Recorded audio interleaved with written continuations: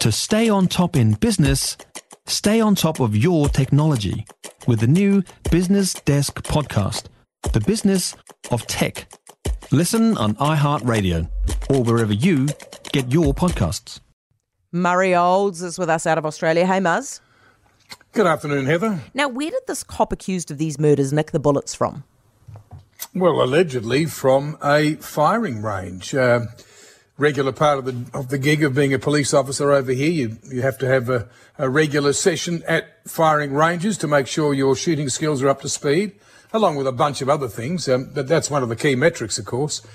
And the allegation today is that 2 weeks before, he went allegedly and shot a former lover, and unluckily, the ex-lover's new partner, he wasn't supposed to be there on the Monday morning of last week.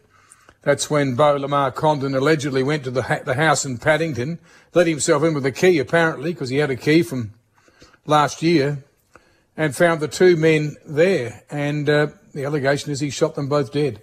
So he's allegedly got the bullets from a shooting range 2 weeks before that Monday morning, because he had to return the weapon with a full magazine. And how he did that, we're not sure. But this is now, it's a huge part of this investigation. And they've actually called in the police commissioner from Victoria to review weapons handling procedures here, how police are allowed to access weapons in New South Wales. They have what's called user pay. So if there's a music festival, police officers who... Muzz, are you there? Oh, there you are. Carry on. Hello? Yeah, we just lost you briefly, but you carry on. Oh, so in New South Wales, there's a user pays operation that's in place that allows off-duty police to access weapons and then go and act as armed security at things like music festivals, for example. So that now is being reviewed as well. The search for evidence is still continuing 2.5 hours southwest of Sydney, down in Bungonia, and that's where it is this afternoon.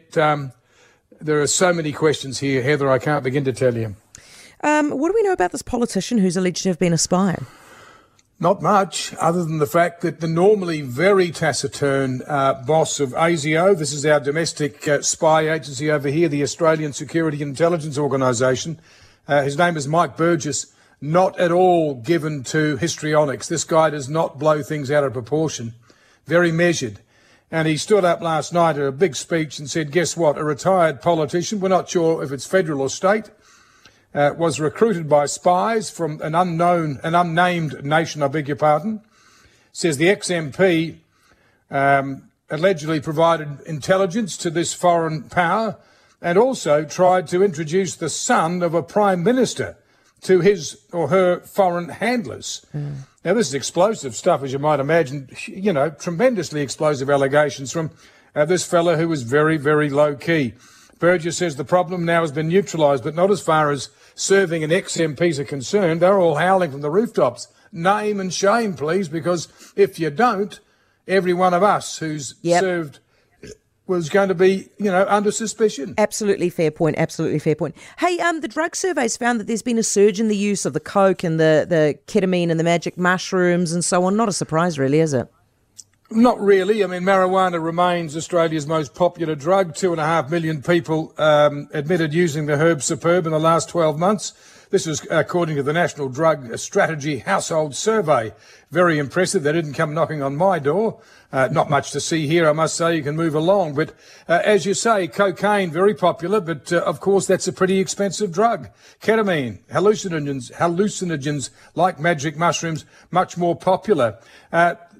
Smoking tobacco, well down, Heather, well down. But guess what? Vaping through the roof.